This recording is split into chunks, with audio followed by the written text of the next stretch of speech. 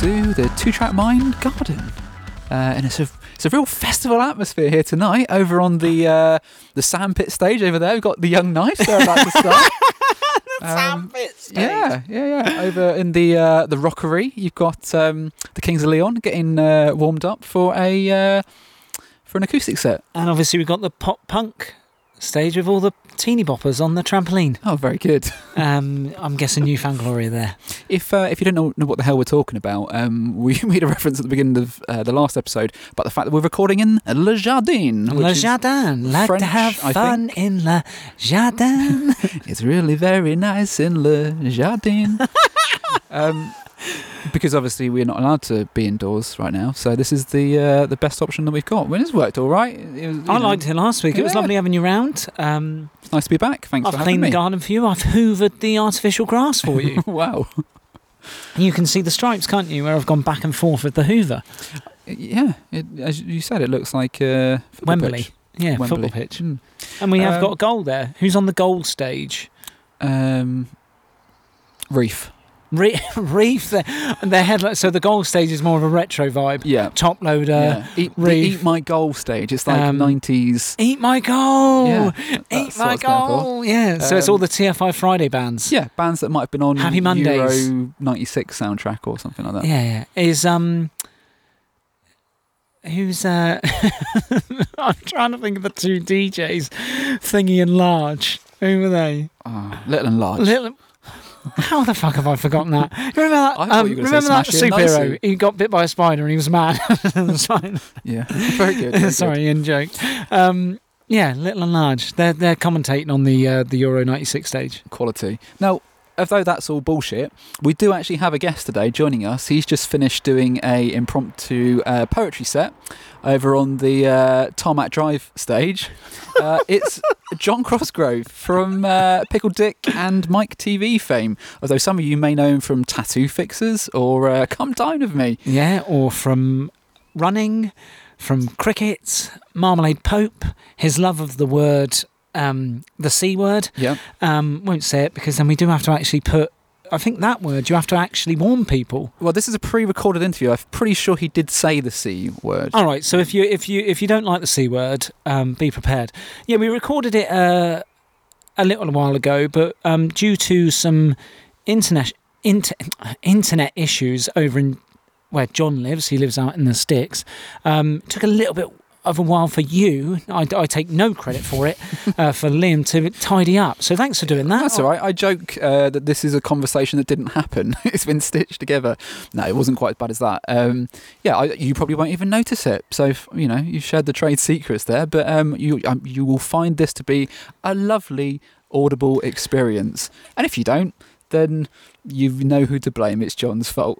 But yeah, if you're looking forward to hearing him, he comes out with some great stuff. And I think you and I, weirdly, of all the people we like musically, he was genuinely one of the first names we both settled on because of we are a DIY podcast. You and I do this from a love of music that stems back 20, 25 years. We did the band thing. It was all do it yourself. Very much you, to be fair. I was just there as all this credit. I was there as looks and vocals. And obviously Pickle Dick, as we knew them when we first got into them, and then what became Mike TV, also had a DIY sort of ethos. So we really wanted to pick his brains because we felt like if they were one level, we were maybe just a couple of rungs on the ladder below them. Yeah, but you know what? There's a lot of things that we kind of inherited in a way from John, because I don't know whether he worked for Phantom Screenprint or whether they just used to get their T-shirts from them, and maybe he told us about this. But that's who we used to use for our T-shirts for many years, and we always did pretty well on T-shirts because they were a good supplier. It was a reasonable cost, and we used to sell the T-shirts at cost just to recover. Yeah. Whereas like some really, because we always sold out, didn't we? Yeah, some bands might have charged a little bit more and perhaps were left with a stock, but we used to turn them over pretty quickly. But that was a John recommendation. That was. So yeah, I'm sure there's lots of things that we learned from them as a band. And you'll certainly learn a few things in this. Yeah, some things that perhaps I didn't know or didn't appreciate about. And it gets a bit deep at times, but I think John is. If you follow him on Instagram, and if in the notes we'll link his socials. He's a very honest chap when it comes to mental health, how he's feeling, how others are feeling. And I think you get that from this chat. It was a lovely chat. We had a great, even with the sort of connection issues, it was really lovely, and definitely someone who we want to go and hang out with and do a part 2, because we've touched the surface with John Cosgrove. There's plenty more to come, but I had a lovely evening. You did. Listening, yeah, it was great. Listening. So I lead the chat with this one, guys, purely because of the freeway split and the connection issues. We sort of preempted that 3 people chatting, and in the end we ended up losing video, didn't we, completely, to try and make it flow a bit quicker. So yeah, I lead the chat with this one, which was daunting to say the least, because it's not something I'm totally used to. But yeah, it was a great chat, and I really hope you all enjoy it. Here we go. Here's John.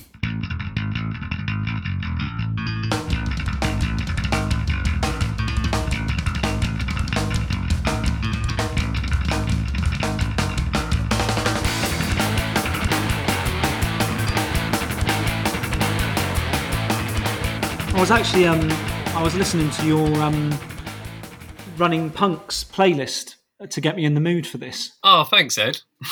Which I thought was it's a lot of tracks. Yeah, I know. Did you put them in that order, or did you literally just pick them?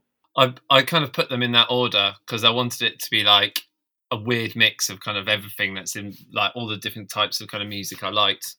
Like, obviously there was a lot of like punk rock and stuff like that, but there was some pop stuff, just good songs from all like the best bands that I kind of like, really. Yeah, just a bit weird, bit different. But people seem to really like the playlist, so that's really good. Well, no, I did, because to be honest, because I know you're a massive Wild Hearts fan, and I know them from when I was reading Kerrang and Ginger Wildheart and all that, but I've never really sat down and listened to an album. But that first track is massive. It's an absolute banger. Yeah, it's an absolute banger. I want to go where the people go. Yeah. Well, yeah. But it's almost like a poppy rock track. It could be. I don't know. It's got this like pop element to it, which makes it really sort of listenable, I suppose. Yeah, the Wild Hearts are one of my 2 favourite bands, I'd say, and their output has been slightly eclectic. Ginger is such a enigmatic human being and songwriter. He writes like amazing kind of pop songs, and then they did like an album called Endless Nameless, which I think was their 4th studio album maybe, and it was like it was pretty much, I couldn't listen to it. It was kind of like had industrial kind of overtones over it, and it was just like loads of feedback and everything like that. So it was a bit weird, but he's always varied his output and across all his musical stuff. Is this what you've always listened to, or did you sort of find it like a lot of people do, like teenager, you want to rebel, and then suddenly you find like the punky, rockier stuff? Or were your parents sort of listening to the heavier stuff, or? Yeah, it's weird. My dad was a big, my dad's Irish, so he used to play in like bands when he was young. I think it was very loosely he played in bands, but he mainly did drinking, I think, and trying to probably copulate with females, as far as I can tell. But he does tell fantastic stories about how he played with Phil Lynott from Thin Lizzy and Rory Gallagher, the famous Irish blues guitarist. But is it true? He told me he did a marathon the other day, so I don't know whether anything he says is true. But it could be all in his head. It could be a dream. It could be reality. But my music kind of thing, I suppose it first started off with my dad. He making me listen to Thin Lizzy and then the Beatles, but he preferred the Rolling Stones, but I preferred like Beatles and stuff. And then I suppose when I was really young, when I got into like music, maybe like, I think the Wild Hearts were probably like one of the first bands I got into. I must have been about 11 or 12, but I just really got into music really young. And yeah. Did your dad give you a guitar pretty early on, or? Yeah, I think I probably got a guitar. But no, probably not until I was about 15. I don't think I got a guitar. I still haven't learned how to play it, but every guitar they bought me never had instructions on the back, so I kind of struggled with it, really. So yeah, it's the unfortunately, a guitar isn't like a microwave meal, is it? It's you can't just sort of turn it over and read the instructions, and suddenly you're a pro. Was Pickle Dick the first sort of band you were in, or with some of the members of the band? Were you in bands before that, or doing your own thing? Yeah.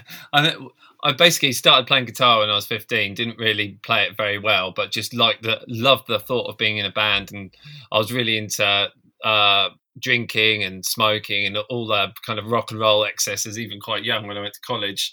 And I was in an indie band for a little bit, and then I left to join a ska band called the Ballpoint Pens, and then we broke up and turned into Pickle Dick. And Pickle Dick, I think, played its first gig, I'm going to say 1999. So I might be wrong on that. Might be 1999, 2000. So that was a long time ago, but we were very young then, like 18, 19. And that's where it kind of started. Oh, nice. Yeah, well, I was, before I joined the band that Liam was in, I was in a ska band for a bit. It was good fun. Being brutally honest to Liam, I probably would have preferred that to have got big than the band I then joined, which did sort of go on tours. Because musically, the ska band was way better. It was.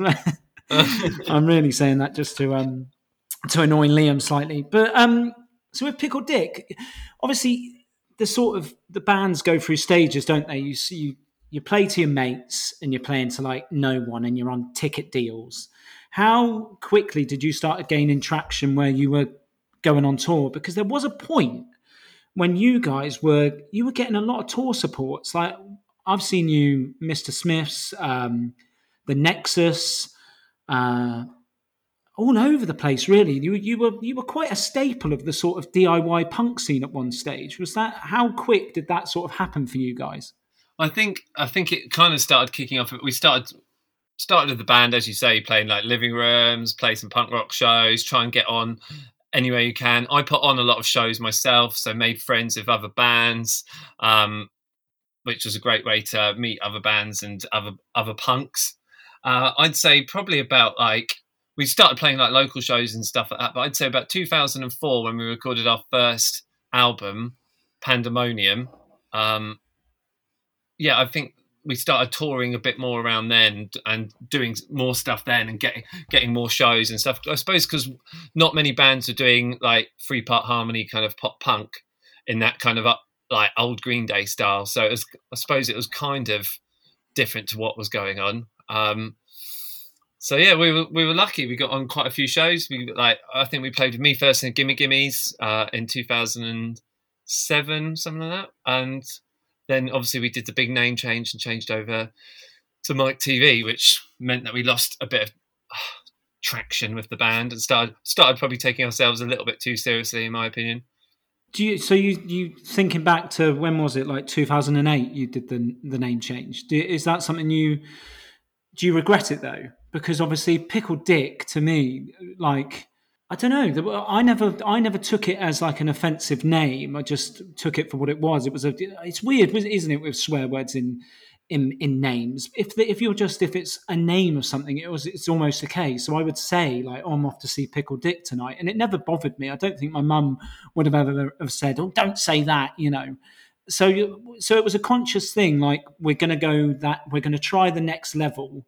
I think we need to change the name to and obviously you all agreed on Mike TV. Yeah, you're right there, really, in that summary. We kind of, Pickle Dick was a little bit cheeky, a little bit like, just kind of immature, kind of silly, and lots of people hated the name. And I suppose we were quite sensitive to it, and being in it, wanting to do the band full time and push on, and Dom being quite keen on like developing his songwriting. Dom was the singer and bassist and songwriter. He was very keen to change a name, and so was our drummer at the time, but I really wasn't. I was just like, we're doing quite well as Pickle Dick. We're doing all right. People like us, and with hindsight, I don't think we should have changed it, but it did help us go on tour. Like we went around China as Mike TV, and we got both Mike TV albums got released in Japan. Maybe that might have been harder with Pickle Dick. Excuse the innuendo, but I don't know. I can't really say. But I wish we hadn't changed it, because I think it set us back like 2 or 3 years, because then we had to build up again as Mike TV, and we started taking ourselves a bit too seriously. And yeah. I kind of regret it. I personally regret it and wish that we'd stuck with Pickled Dick. Yeah, is how I feel. You mentioned that you were going for this early Green Day vibe, and I totally I wrote down, that was what I was getting from, especially that like Pandemonium album. It was sort of like you were channeling sort of, I don't know, surfy sort of skate punk.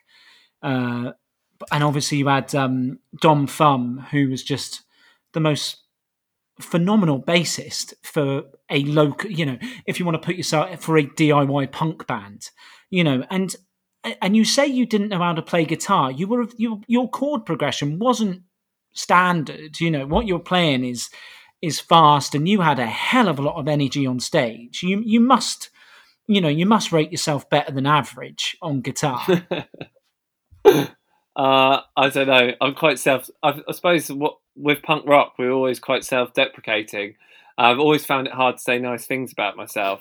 But looking back on it, I was okay at the guitar. I was in the band because I was very good at showing off. I was very good at doing the driving. I had the van.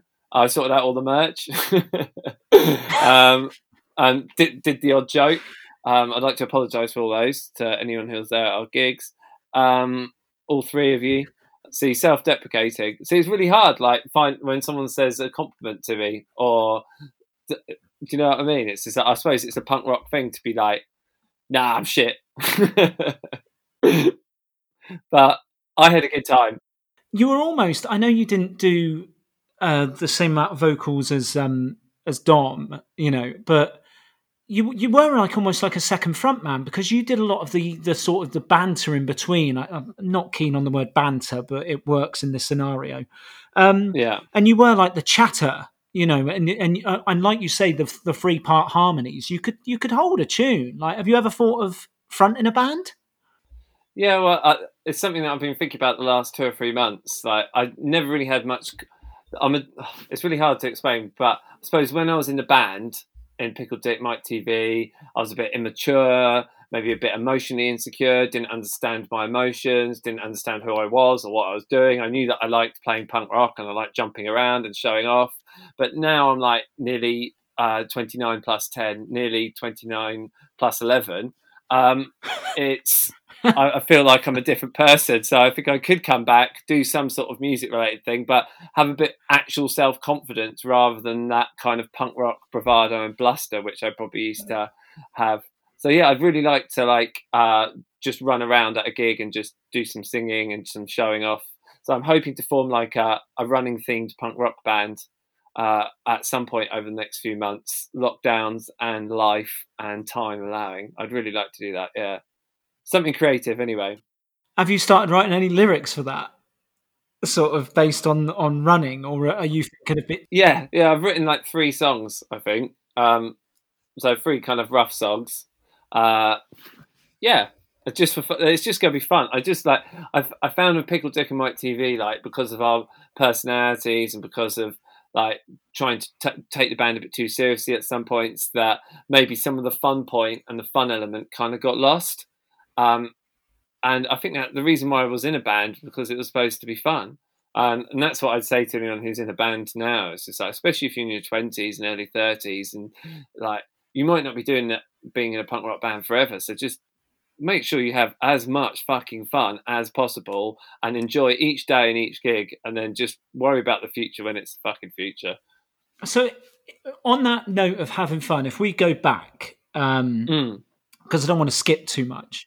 If we go back to like Pickled Dick, so you're doing local shows. What was the first tour you went on? Was it just chasing shows like you do, or messaging bands saying I can do a gig swap in my local venue if you can?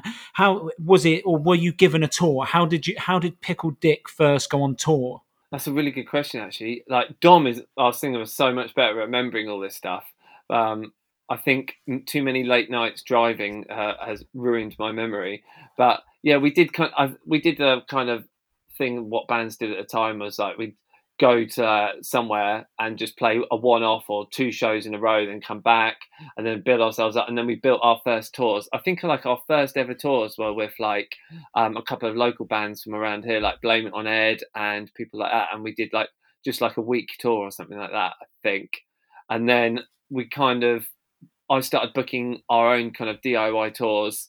Our first year of touring was in a Vauxhall Nova, which was really hard work. And then I got a van, and then I think one of our first big proper tours, can't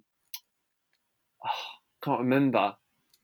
We did a little bit of touring as Pickled Dick with our old drummer Mark, and then when our new drummer Nick joined, we went on tour with Adequate Seven, and that was probably our biggest kind of tour, our first big tour, and that was like 2 or 3 weeks.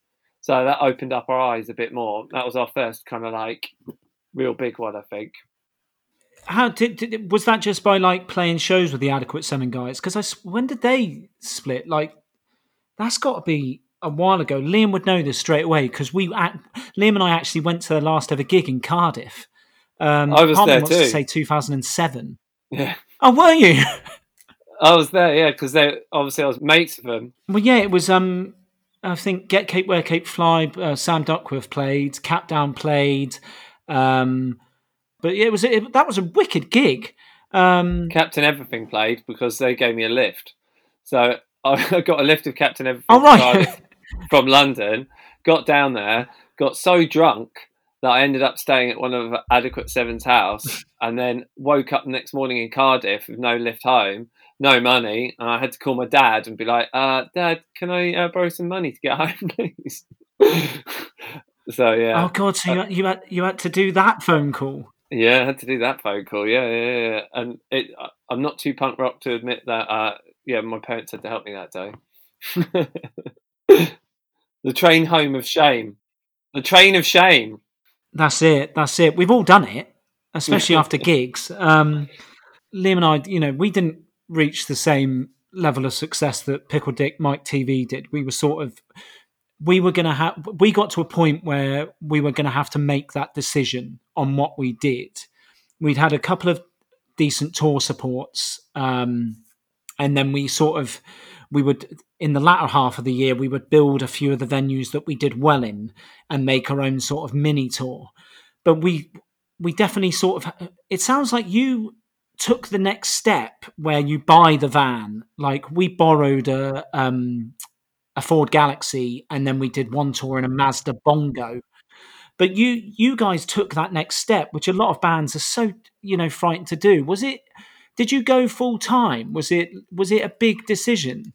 I think like around when we changed our name to kind of Mike TV, we did go full time for like a couple of years.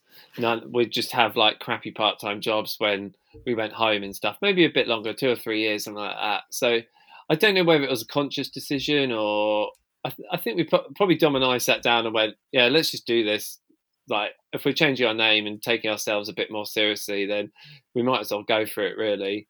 And I got a van after a year of driving when I was probably about 24. So that just kind of made all the difference. But it also helped because it meant I could drive other bands and earn a few quid when I wasn't on tour with my band. And obviously you guys made a lot of friends on the scene because I know you had... the guys in Sonic Boom 6 helped you out on the Mike TV album, didn't you? Yes. Yeah, Sonic Boom 6, still stay in touch with them, Barney and Layla in particular. They were really lovely. They took us out on a 3-week tour in, oh my God, probably about 2006, 2007-ish, 2008, something like that. Yes. And they did some group vocals on our album and yeah, I mean, we were really lucky with the punk rock scene because like everyone was so nice, and the DIY punk rock scene, there were so many cool bands. We made so many friends out of it who we still stay in touch with now. It was pretty cool, really. We were lucky. We were lucky to be part of something like that. Well, yeah, we're quite, we've got a few names in the hat, as it were, that we can sort of call upon a few favours. I've often, I joked with you the other day that sort of I haven't been in a band for a while now, and I sort of went out the way I came in, playing to 15 people in a grotty venue. But I've often thought about sort of trying to start something, but for me, I don't know what sound that I would be going for now. Like, I don't know if I'd want to go, just screw it all and go, yeah, I'm just going to do straight up punk, or go a bit more like melodic. And obviously, we mentioned your Running Punks playlist. You've got such a diverse sort of interest in music. Have you thought about what you're running, your sort of the run-based punk band? Is it going to be a punk band? Is it going to be sort of a rock band? Are you going to go even heavier and shove some licks in it and make it a metal band? I don't know, a bit of everything actually. I haven't really thought about it. It's so weird because it's such like a weird kind of like pipe dream in my head. It kind of feels weird talking about it, but I do want to make it happen. I've sorted out a whole band of musicians. I'm just hoping that it'll at some point, like post lockdown and stuff like that, we can get together and like do something. But I think it would be in like the style of kind of like pretty similar kind of pop. That kind of pop punk that Pickle Dick Mike TV played, just the songs wouldn't be as good because Dom from Pickle Dick Mike TV was a very, very, very good songwriter. And unfortunately, he's had his demons with like alcohol and drugs and depression and stuff like that. But if it wasn't for that, he'd be like, I'm sure he'd be writing millions of songs. He probably still is writing millions of songs. But maybe I'll get him to write all the songs for my band, and maybe I'll credit him. But yeah, it'll be kind of punk rocky, definitely. Is he a runner though? Because surely with your experience in running now, and obviously you've got to live the dream if you're writing the songs, haven't you? Yeah, no, Dom's not into running or anything like that, unfortunately. I haven't actually seen him for a few months now. I don't really know what he's. I think he's just working and keeping his head down, and trying to stay out of the way of trouble, any intoxicating substances. But I hope he's okay. He's a good boy. The thing is, it's easily done, especially when you're touring and the people you meet and the situations you're thrown into. It's a tricky one. Obviously, I see you on Instagram, and you're sort of you've become like an advocate for mental health almost. You're a voice of the people. It seems like you've got quite a few. This is very much a music-based podcast, but for I think a lot of our listeners know that I'm a runner, and you're a very keen runner. So like, obviously, running is. Have you found that running has helped any demons that you might have once had? Yeah, it's a good question, Ed. Yeah, I think so, totally. I mean, when the band stopped doing, we haven't played a gig since 2015, and I felt maybe I started playing cricket a few years before that because cricket is really punk rock, and I enjoyed it. But I was pretty crap at cricket, to be fair. But I enjoyed just being outside in the sun, hanging out with my mates, going for a few beers afterwards. But then I found running, and I was like, "Oh, I'm actually okay at this. Oh, I don't need to turn up and be part of a team. I can just do this on my own when I feel like it." And it really kind of connected with me. And I suppose it just that post-run endorphins and stuff are something that I still thrive upon to this day. And it does make you feel better. It's like you never really regret a run, do you? Even like if it's a crappy run and you feel terrible, at least you've gone out and done it. So yeah, running has improved my mental health by about a zillion times. I couldn't even say how much it's changed my life. But also, we've talked about them earlier. The Running Punks is a great kind of link into all of this because they were set up by a couple of lads in Wales. And obviously, it's trying to get people who are into music, like more into running and looking after themselves, and bands and touring bands and everyone just getting involved in running and just a bit of a healthier way of living. Do you know what I mean? Well, yeah. I know. I'm currently I'm nearly at a month no running because I've got water on my knee, and I know that I'm shorter with my two boys and my wife. Luckily they give me a bit of leeway because they know that I'm sort of carrying this injury, but I'm like definitely more frustrated. Ed, I'm sorry to hear that. It's so annoying. Well, yeah, because I think like my music listening is down due to lack of running, because I do tend to take my headphones out and whack on an album or your playlist that you've done for the Running Punks guys, because obviously you're an ambassador there. But you also touched on the fact that you took up cricket, and you could drop in so many things that you've done, really. And this is sort of like going away from the band thing, but with running, you've ran a few marathons now dressed as a broccoli. You're a cricketer. You've released a rap hip hop single, for lack of a better term, as Marmalade Pope. You were on Tattoo Fixers, weren't you? This isn't a memory of mine, is it? You've been on Tattoo Fixers as well. Yep, Tattoo Fixers. Yep. Come Dine With Me, which you're obviously quite famous for. That was a big one. Yeah. Is there anything you haven't done, John? I like to think that I've tried a little bit of everything and just done everything badly. And then I found running, and I was like, oh, I'm okay at running. So, that's good. That makes up for everything else that I was shit at. But no, I've kind of tried to. I think that my biggest skill in life is that I'm a massive show off. So I've kind of used my showing off skills to have a go at everything. I did a pilot for a TV show. I played a comic book shop owner in a tiny little British film. I just had a go at everything, really, going on the TV. I did stand-up comedy, which I was terrible at. But they're all experiences. They're all experiences that have made me into the person I am today. Well, the thing is, no one could say, oh, how do you know? Because you just turn around and go, well, I tried it, mate. Well, how would you know what I'm talking about? Trust me, I've done that, did that in 2007, did that in 2011. And obviously... did a radio show as well, which was really fun. Well, yeah, that's, this is basically how the podcast formed. We were like, Liam and I, we chat music every day. Every single day I message him something, and it could be music related, it could just be friendly, but most of the time it's something. Have you heard this song? Did you know this? And we just decided, we were like, Christ, let's just start recording it, because it would be so much easier if we didn't have just a list of crap, and all we did was sat down for an hour and a half and just created a podcast. I don't want to take away from ours, but have you considered doing a podcast? Because that isn't currently on your resume.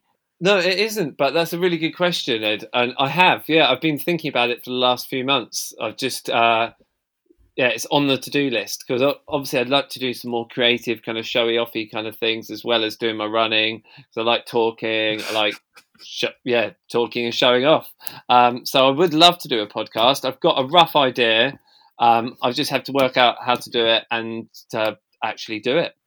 We're sort of jumping around, but that's fine, if people want to follow it, they don't, You changed the name to Mike TV in 2008, and then did you go to China twice? I know there's the or was it just 2010 with the that you did sort of like the headline shows and there's that wicked sort of YouTube video of the tour diaries where you are at one point stood calling a guy on a train a cunt because he's pushed in front of some women who are waiting to use the loo. Is that the only time you went to China?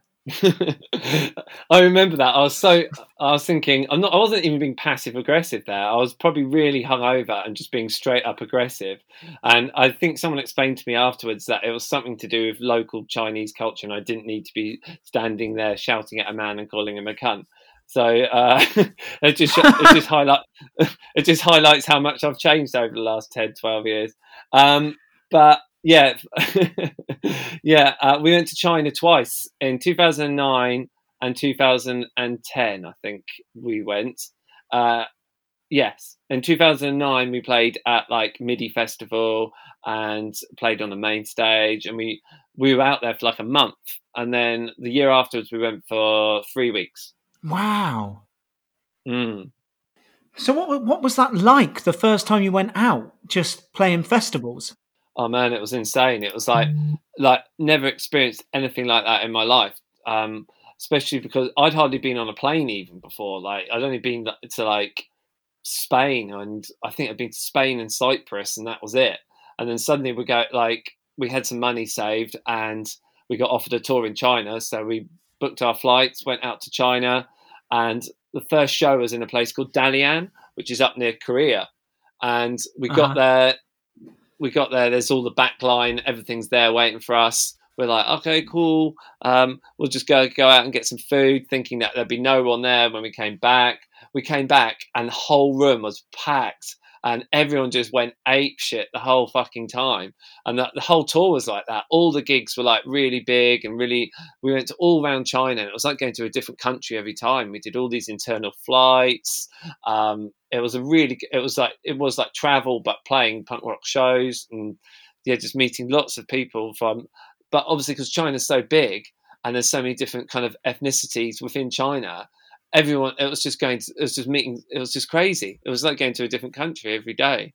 But it was an amazing experience. And then we played some festivals, and yeah, we did the same thing the year afterwards. And yeah, it was a really amazing experience. And I'd probably say that was probably the best thing we did as the band, really. Did you recognise any of the bands that were sort of at the festivals? Obviously not at maybe the gigs. You're not rocking up and seeing like Howard's Alias as support in deepest China. But when you got to the festivals, are you seeing bands that you sort of that you knew? Like were the headliners big, or was it made up of sort of, I guess, bands of similar stature to you? No, it was kind of weird because like bands don't go and tour China really. At one of the festivals, there was an American pop punk band called Army of Freshmen, who we played with over here as well before. Oh yeah, we supported them. Oh, there we go. We played with them a couple of times in China, but it was mainly lots of just Chinese bands and a few European bands, like European hardcore bands, like the Chinese. I don't know what they're like now, but there was like a massive kind of scene for like hardcore and punk rock. So you'd get like, we were playing with like Norwegian like hardcore bands, and yeah, but there wasn't like massive bands. We weren't going out there and like playing with like really big bands from over here. We played with like the Chinese version of Iron Maiden. They weren't like a Chinese Iron Maiden covers band. They were just like the same stature. Yeah, and we were really late to get a bus with them, and it was quite rock and roll. So we had these huge Chinese rock stars waiting on a bus for like 4 fucked up hungover idiots turning up and yeah, making them late for this massive festival in China. No. Yeah, it was pretty silly. I know you had a guide on the in 2010, but did you have a guide for the 2009 tour as well? Yeah, we did. Yeah, basically the guy who booked the whole tour, looked after us for the time we were there, both tours, was a guy called Paul Huang from Beijing. And he ran a little record label called Hot Pot Records. And when we recorded the first Mike TV album, I sent it out to him, and he was like, "I'll book you a tour." And we're like, "Yeah, sure, whatever." And yeah, he booked us a tour, and we got there, and it was just insane. It was an insane month. He probably hated us by the end of the month. He was always saying, "You English, you're so stupid. You're so stupid. You ask so many questions. You always ask me where I get food from. You always ask me, can I have a beer? You always ask me about the show. Just shut up. Leave it to me." So yeah, he had to deal with a lot of shit, I think. That's funny. I've got him tattooed on my leg now, so he was my first tattoo as well. So he's there forever. What? So your first tattoo was of this guy? Yeah, Paul Huang, and with his catchphrases, because he'd always say to us, "My TV, whatever you do, just try your best." So I've got his head saying "try your best," and then the next year in 2010, his catchphrase was "naughty baby, body naked." So I've got that tattooed on me. What? Yeah, a bit weird. You have tattooed on you "naughty baby something naked." Body naked. Body naked. Yeah. Is this why you were a sort of a prize candidate for tattoo fixers? Yes, totally. Although when I went on Tattoo Fixers, they didn't actually fix any of my shit tattoos. They gave me a new one, the daft cunts. Oh right. So they didn't actually fix anything? No, they gave me a new one. I've got a massive portrait of one of my cricket mates. No, for fuck's sake, man. I ruined the premise of the show. So you went on that. No, don't fix anything. What, the tut-tut? No, I want that. The cunt tattooed on my leg? No, we're keeping that. Can I have a portrait of my mate who plays cricket? Well, I lost a bet with him, so I had to get a tattoo of him at some point, and I didn't really want to pay for a portrait, so I just got it done, and it's fine. Oh, nice. Well, it's a memory, isn't it? Yeah, just not a good one. Oh, right. No, I'm joking. The thing it's is, fine. I'm totally fine with it. I like all my tattoos. Obviously, so over there, I'm guessing, because you didn't, with some of the festivals you played, I'm guessing some of the memories you got of the festivals over there are maybe slightly more formal. Did you play many festivals over here in your time in a touring band? Not really, no. We didn't play many festivals. We played Rebellion Festival every year, which was like the big punk rock festival. We never quite got onto the punk stage at Reading and Leeds, unfortunately. We just weren't really in with the people that got on there. Or maybe there was just other bands who were bigger and better, and that was fine. But yeah, we were booked for Slam Dunk, and then I accidentally put us on at a gig in Leeds like a couple of weeks before, and then we got kicked off. So that's a shame, because we would have played Slam Dunk and that would have been pretty big. But yeah, I don't think we played many festivals here. We played a few smaller ones in Europe. We drove to Czech Republic a couple of times, played a couple of cool little Czech punk rock festivals there. It was kind of hard because we were kind of like, we didn't fit in at a lot of places because we were too poppy sometimes for like punk rock promoters, and then we were a bit too punk and loud for like people who wanted something a bit poppier. So I don't know. Sometimes we didn't really fit in anywhere. We just kind of just turned up and were us. Well, yeah, but that's such the last band that there were two carnations of the last band I was in. There was a version where Liam and I both sang. We did dual vocals in this sort of hardcore punk band, where Liam provided the sort of the softer, and I did more of the shouty. But we were too heavy for a standard punk gig, but we weren't heavy enough for hardcore shows. So we found it so difficult, and Liam ended up leaving because he was sort of busy with other things, and so it was just left for me to do vocals. But even then, it was so difficult to get shows. But nothing ever came of that. It was that was more for a Thursday night meetup to have a beer, to be honest. Some of the songs we did were quite good, but it seems like that's such a big thing for local bands, trying to find your sound. And obviously you had this sort of dynamic punk sound. I could have seen you on a Reading Festival stage. I did Reading like 11 times on the bounce. And you definitely would have fitted on the the Concrete Jungle as it was when I was first going, and then the Lock Up stage as it became. Because Adequate 7, I think, played it, and the likes of Ghost to 1000. They certainly championed the sort of smaller UK band.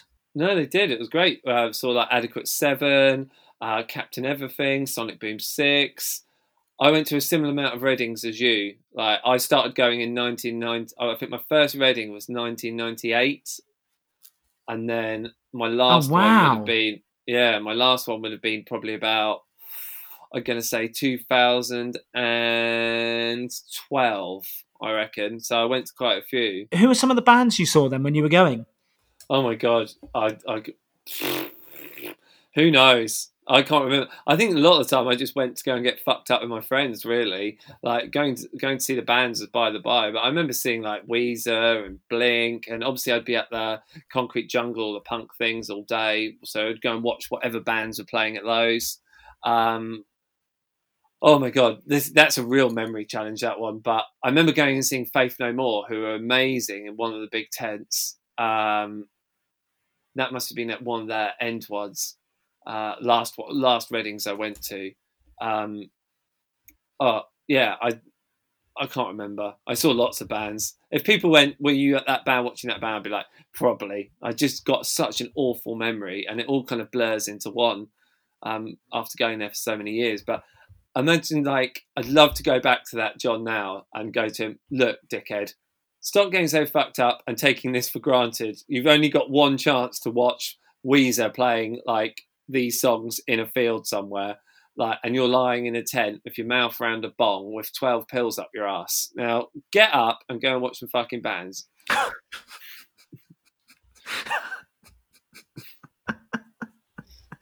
It's that's an interesting image you've left me with there, John. That's one of the tame images. Well, no, I'm. Do you know what? I'm open to hear whatever. You know, my soiree with anything too illegal was very brief and very safe. It was all very, I don't know. You wouldn't even call it much, really. I was definitely a big drinker, and there was one year where someone came round and was like, "Do you want this? I'm selling these 5 for 20 quid or whatever it was," and it was some pill.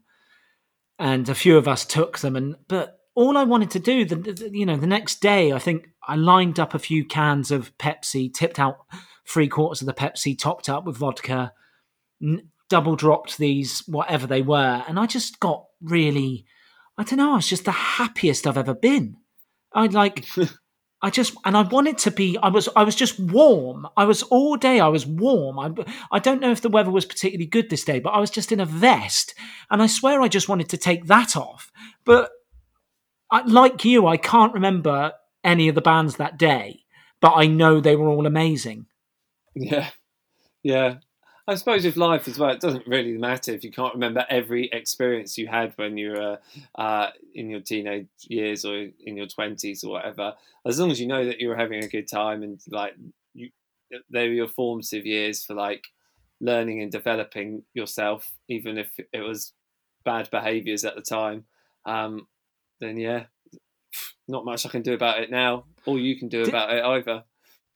Well, no, and I often think now I've got two boys, and we've got a little drum kit and a guitar, and I often think, oh, would I want them doing the same things that I did in a local band? And I'm like, do you know what? As long as they do it and they're relatively safe and whatnot, I think I'd probably say, yeah, go and do exactly what I did. Although I haven't really got many regrets from being in the band or going to the festivals. Like, it was all just the most amazing times, and I'm quite nostalgic for that, which is why one of the reasons I still love most of the music I was listening to in 2000. You know, because it just brings me every sort of so many memories of like gigs and little things. Like, I've got a Howard's Alias tattoo on my leg because the amount of joy I've had seeing that band.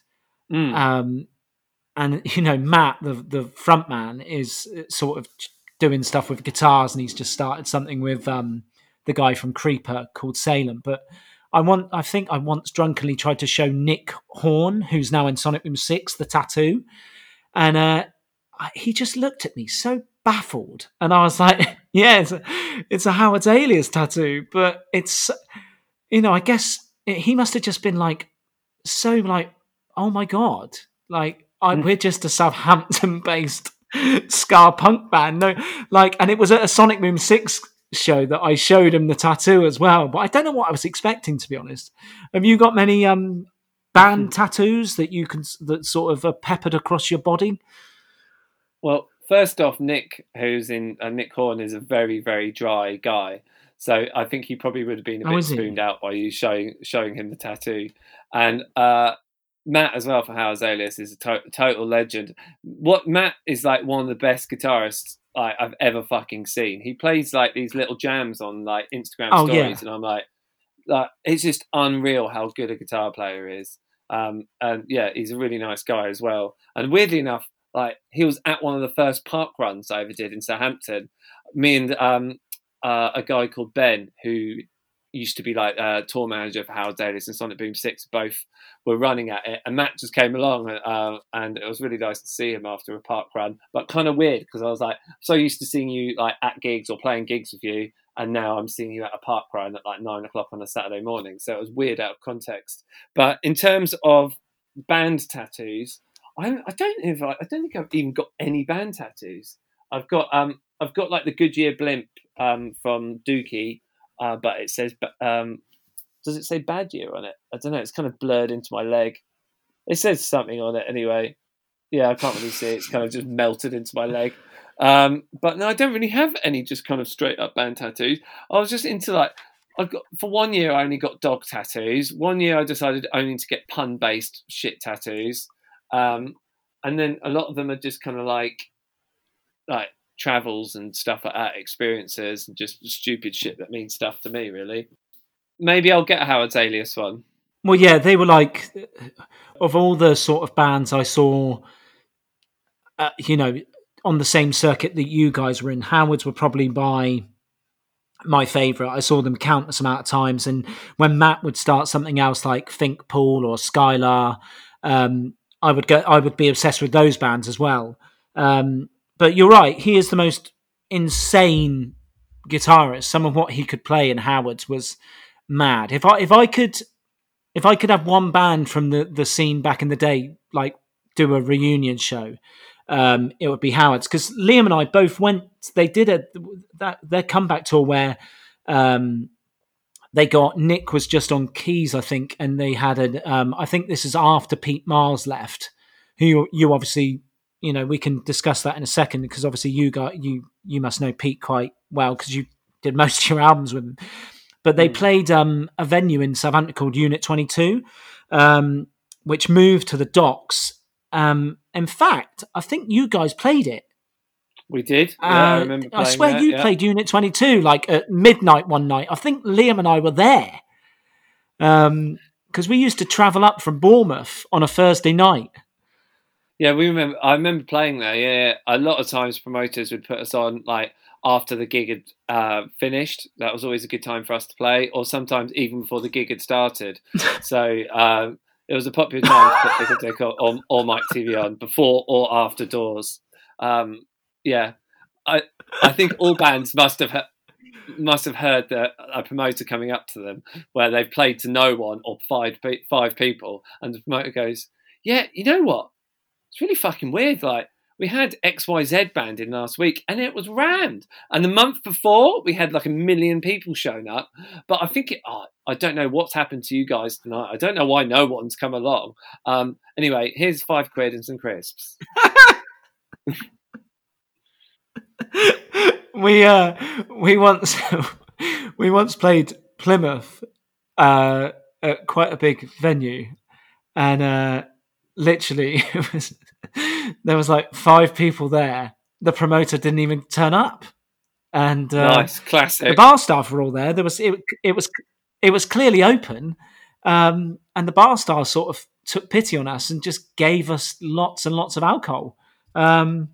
So that was a first. Not even having the promoter show up, but for some reason the money to pay the touring package was there. So I think we got paid. So I don't know why the promoter didn't show up. It was so weird. Sometimes they don't.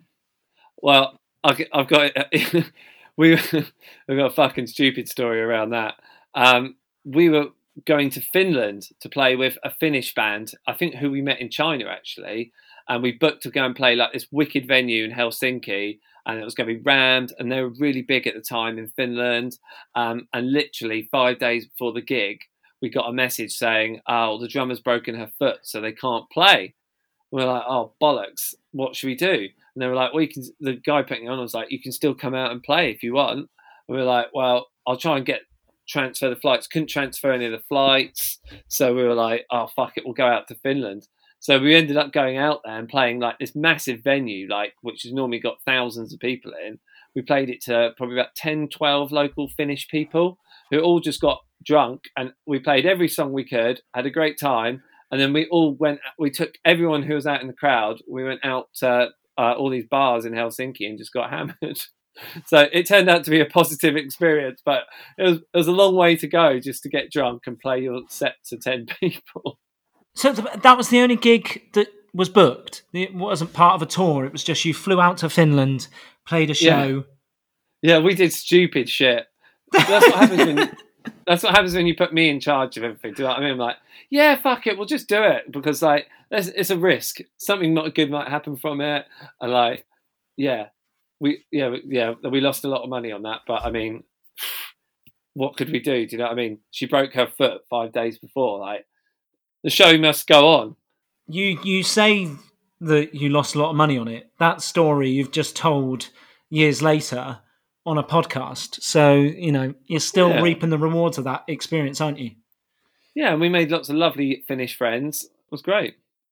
I'll just say that I also remember throwing up black sick all over some toilet in Finland after they made me drink Fisherman's Friends shots called Fishu or something. Absolutely fucking minging. Oh my God.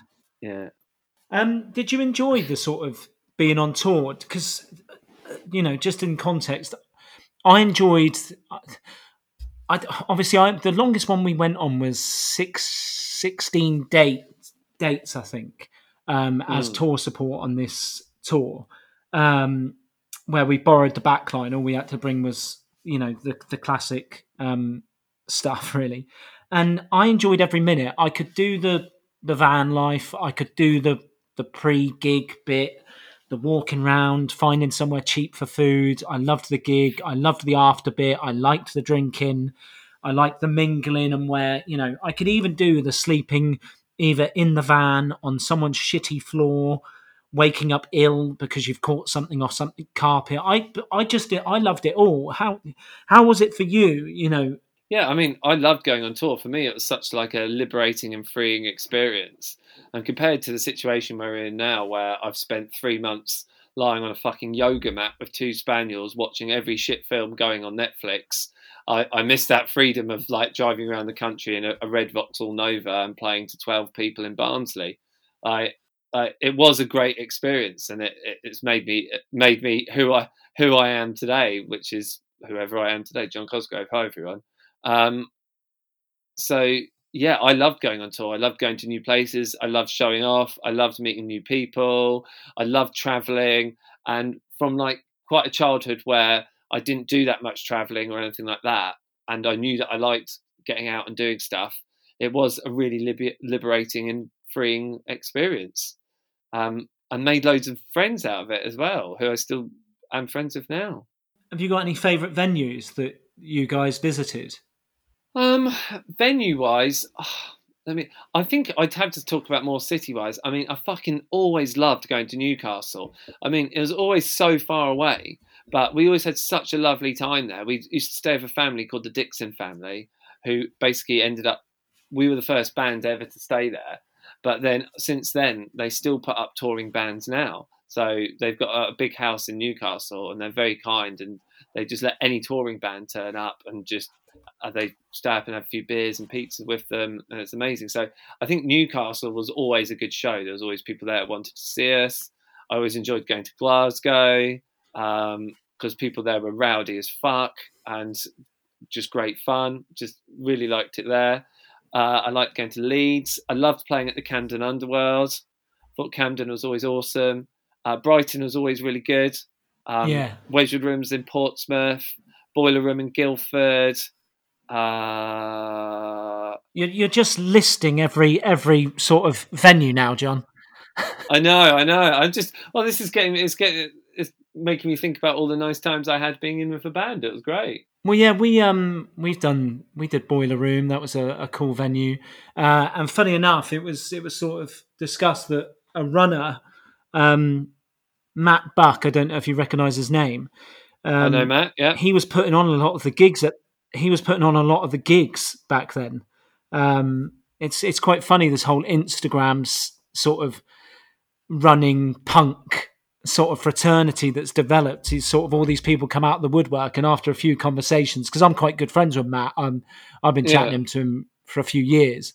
It's just so funny. He's like, "Weren't you in that band?" And I was like, "Yeah." And he was like, "Yeah, I put on that gig." And I was like, "Oh right." I was like, "We should probably chat more."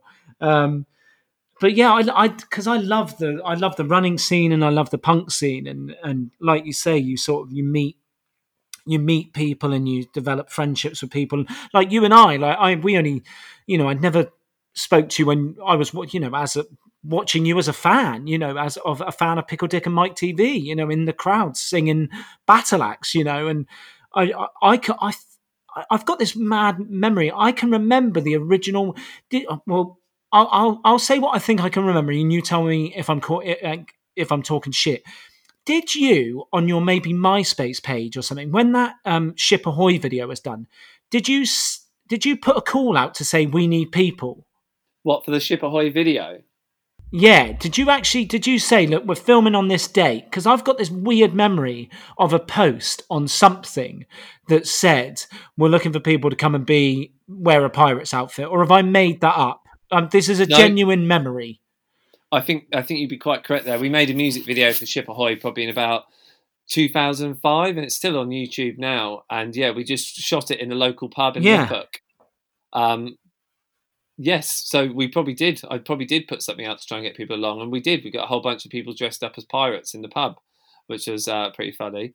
Well, yeah, your videos were always so creative. Like there's one where somehow you've managed to blag yourselves. Well, not blag. The whole video is filmed there. It's not like you've just ransacked the place like Rage Against the Machine or something. It was blagged. You're in a courtroom. How the hell have you ended up in a courtroom?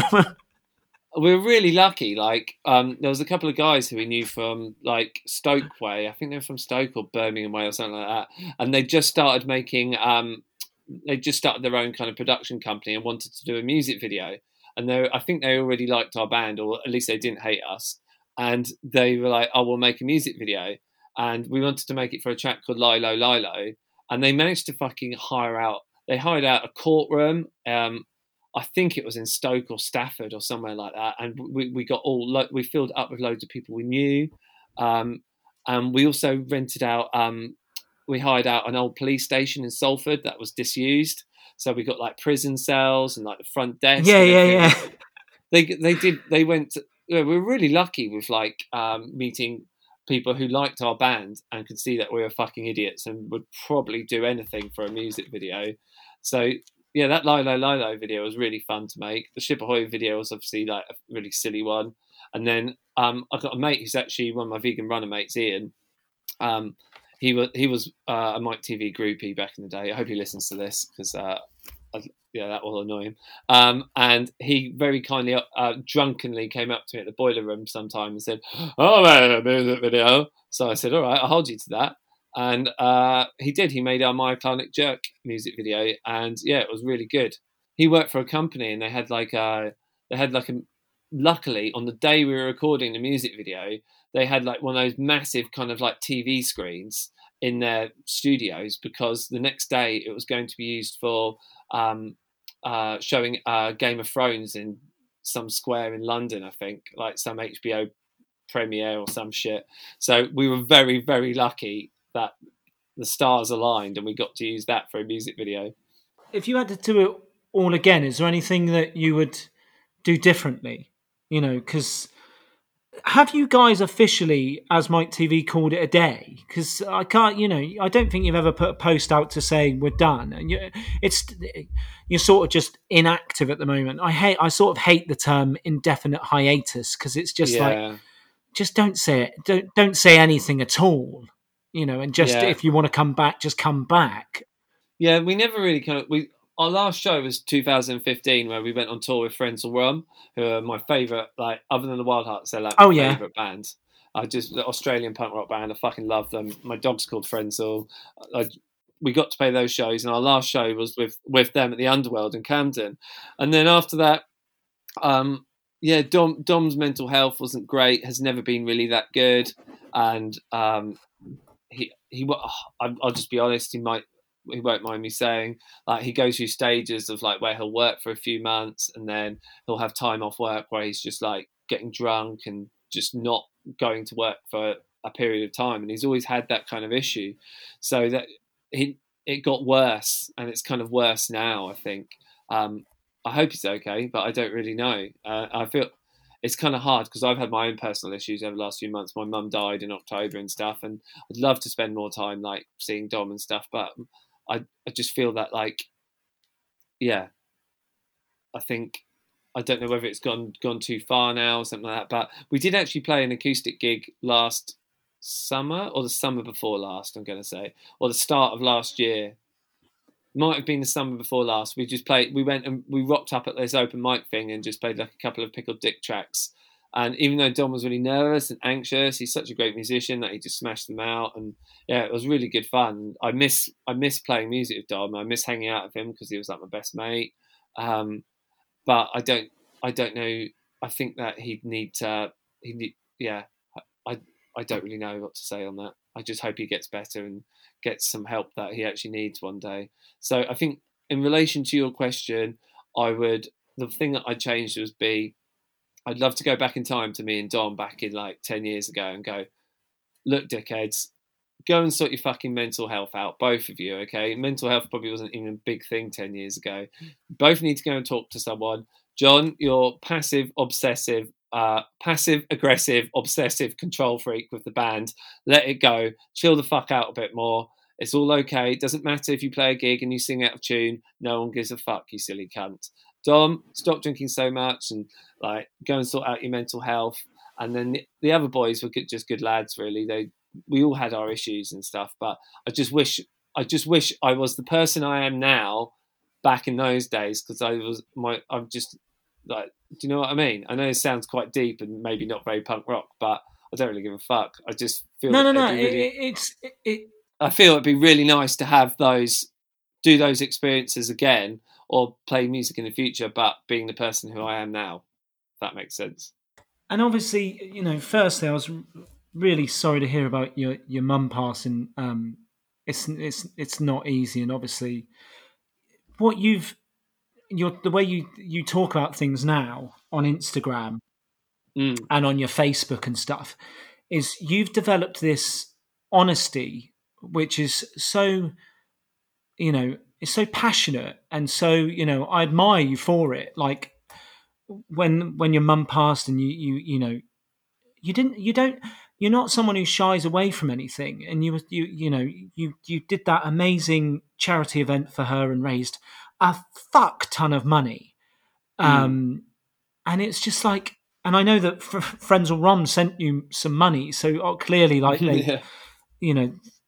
Your voice seems to spread, and it's and hearing about Dom, like it's really upsetting and stuff, because I feel like everyone deals with stuff, and I feel with mental health, and not to get too deep like you were, but one person's mental health problem isn't the same as someone else's, and I feel that people are so quick to judge, and people are so quick to sort of, well, that's nothing. They should get over it, and it's like, well, that one person's being able to get over something is someone else's like rocks bundling them down on them, and like everything closing in, and it's really difficult to try and spread positive advice, but because unfortunately some people tend to not want to, it's just not easy. If you're suffering with something, it's only you can deal with it, but you've become like this voice, and the comments you get, is that something that do you feel any pressure with that, where when people are, like, you do a post that's very personal to you, and then people, I've done it myself. I think I've messaged you a couple of times. Like, before Christmas, I lost my granddad had a stroke and he didn't make it, and then the week later, I lost my dog. And I know you're big with your dog Frenzal, but I think I even messaged you and said, "Look, the post you've just sent means a lot to me. Thanks for your honesty. Here's what's happening with me." And you were straight away replying. Is this? Have you ever considered maybe a career in like maybe motivational speaking or something along those lines, or like not a psychiatrist, because that's totally different, but as a life coach, have you considered anything like that? Oh, thanks, Ed. Like all the stuff you said there is really kind and nice, and like I really appreciate that. And yeah, I suppose like what you were initially touching on in terms of like writing stuff on the internet, I just found that like in the past I'd just be writing stuff, not like, how everyone just writes stuff on the internet, and it's not, we're kind of trying to put out a version of ourselves that might not really actually be the true version of ourselves, maybe the version that we'd like the world to see. Do you know what I mean? And over the last couple of years, I've just been like, I just really want to share exactly who I am, and warts and all, mental health, everything, and try and like break down a bit of the stigma behind mental health. Because as you said, everyone's mental health's different. Everyone reacts to stuff differently. Everyone deals with stuff differently. And like for me, mental health's not even like a bad thing. Do you know what I mean? Like we have physical health, we have mental health, and yeah, we just need to be able to talk about mental health without there being like a stigma around it so much. So yeah, thank you for being so kind about my Instagram posts, and it helps me to get stuff out of my head and how I'm feeling and share it with people on the internet and stuff like that. I think that's a really good positive way for me to get stuff out. And then I have had loads of people message me, and I'm happy to talk to people about stuff or signposting towards stuff. I've literally, not literally, I have just done a counselling qualification. So I've done the first 3 levels of counselling to train as a counsellor, and I finished. Oh wow! I did the first 3 levels, so I finished that in June, and I've just applied to go back because I was supposed to go back to do level 4, which is a 2-year course, in September. But obviously my mum got ill and then died, so I obviously wouldn't have been emotionally available to do anything like that. I would have just pissed out my eyes the whole time, which is fine, but not if you're trying to listen to someone. So I'm going back. Hopefully, I've applied for September, so fingers crossed I get on the course. If not, I'll become a postman or something. Well, no, I honestly think I think you'll go the distance with it. I think everything you've put on your Instagram, especially, like I was saying, I think it's something that you will do really well at. And I know it's off topic with music wise, but it's nice to sort of, take tangents in conversations and stuff. And you are one of those guys who you can take a tangent with and sort of end up talking about something totally different. But I think I see you in that position. I can only see you sort of being a champion of that because, I know the like you're talking about the Running Punk stuff, and you're now an ambassador for them and just anything. And like, it's what I find so endearing about music. Like, have you got? I find that, for instance, right, I'm a big Smiths fan, and for me, I can listen to them in any mood. I think a lot of people stay, if I'm feeling a bit down, I'll put the Smiths on. Whereas for me, they're a pop band almost, and some of the melodies and Morrissey's lyrical sort of subjects and stuff, they're not down to me. They're like they're just happy. It's just happy music to me. But I can listen to them in any mood. Have you got any? Say you're having a down day. Have you got any sort of bands you would go to? Any albums that are your go-to bands that you put on an album? Not just you. It could be an album that you want to recommend. That's sort of like a good. This is an album you need to hear because it will lift your spirits type stuff. Just to try and get it onto a music sort of related topic. Yeah, no, that's a really good question, Ed. I suppose for me, Earth vs. the Wild Hearts is like one of my favourite albums ever. So I'd always go and listen to that because it reminds me of being 12, 13, that kind of just youthful version of John Cosgrove. Smoko at the Pet Food Factory by Frenzal Rhomb, just the best fast punk rock album ever. I really like if I'm in a bad mood or I don't feel great, I love singing along to stuff because singing, I think they've proven that singing just makes you feel just better, just releases probably some sort of serotonin or endorphins. So yeah, Hello Rockview by Less Than Jake, that's a really good one to fucking belt out some singing to. Blue Album by Weezer, the first Silver Sun album, which is not very punk rock, but they're a really poppy band. Oh yeah. Fucking love that first Silver Sun album. It is absolutely banging. We've got a bit of a thing on the podcast that we have to mention Less Than Jake in every episode. So thank God you managed to shoehorn in Hello Rockview, because there'll be people listening with a shot glass and a bottle of tequila next to it who haven't yet done a shot. Okay. So thank God you've mentioned it, because they can. It's become a bit of a. Every episode we somehow managed to mention them. But as you were just about to drop another album, so carry on. But if you are listening, feel free to do the shot. You've had your mention of Less Than Jake. Less Than Jake again, have another shot. Less Than Jake again, have another shot. Less Than Jake again, have another shot. Maybe the Bracket Live album. Something by NoFX. So long and thanks for all the shoes by NoFX.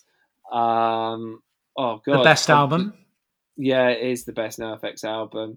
Do you know one band I always put, like, if I'm feeling kind of anxious or stressed about anything, there's two bands that I'd probably put on who aren't punk rock that just kind of chill me out, and they are Steely Dan, proper fucking old man rock, just amazing. They're just absolutely beautiful.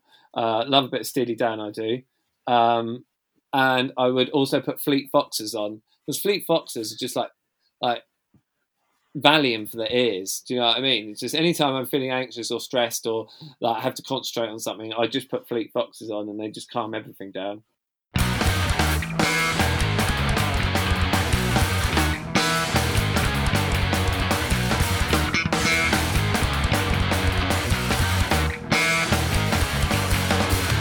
So that was John. Yeah.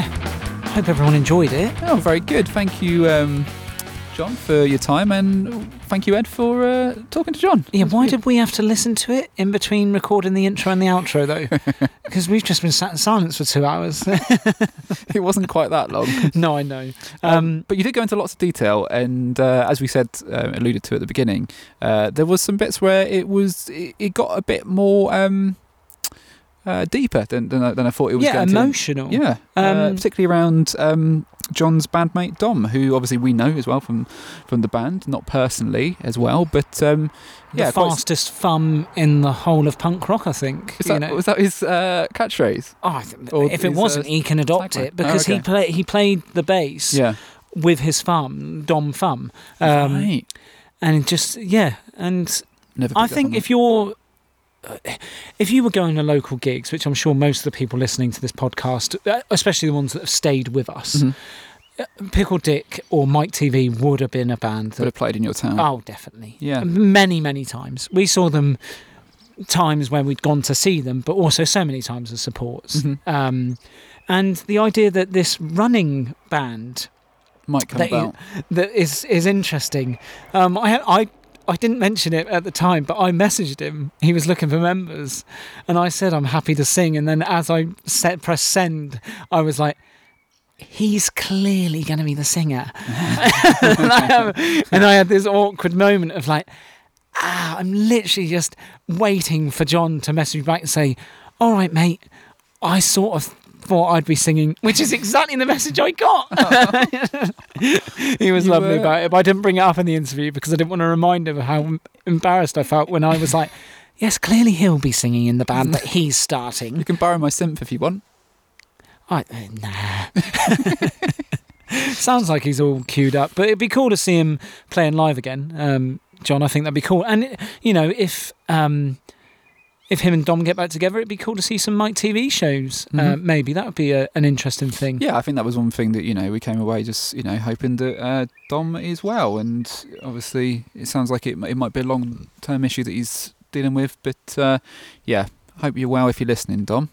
Yeah, but thanks again for your time, John. And obviously, I've already touched base with him since, and there will be a part 2 at some point when we can go and sit in his garden, maybe.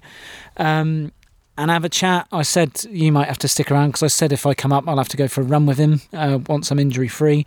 But yeah, it would be nice to get a part 2. What will I do whilst you're running? Cycle. Okay. Yeah, I could bring my bike. Anyway, lovely. Okay, so we'll put in the show notes where you can find John. But if you want to find us, we are at 2trackmindpod and 2trackmindpod.com. Edward, yourself? At Run with Ed, that'll do. And I am at Liam Toms and liamtoms.com. I hope you enjoyed this episode, and we'll say goodbye for now. Bye.